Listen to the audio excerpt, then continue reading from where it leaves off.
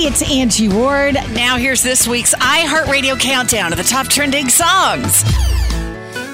Carly Pearce starts us off again this week, repeating for a second week at number 5 with What He Didn't Do.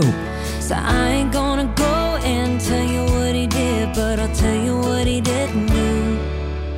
Treat me right, put me first, be a man of his word.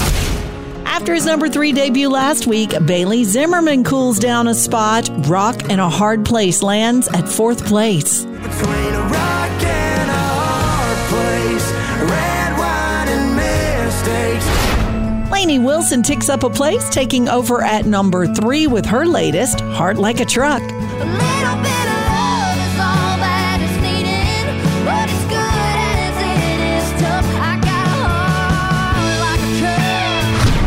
After 2 straight weeks at the top, Morgan Wallen cools down a spot. Thought You Should Know clocks in at 2nd place. I thought you should know, I got me a new girl down there in Jefferson City, yeah. But Luke Combs takes up one more spot to take over as your new number 1 song with Going, Going, Gone. It's like she was made for moving on. That girl is going, going, gone. And those are your top trending songs of the week. Hear them all on iHeartRadio.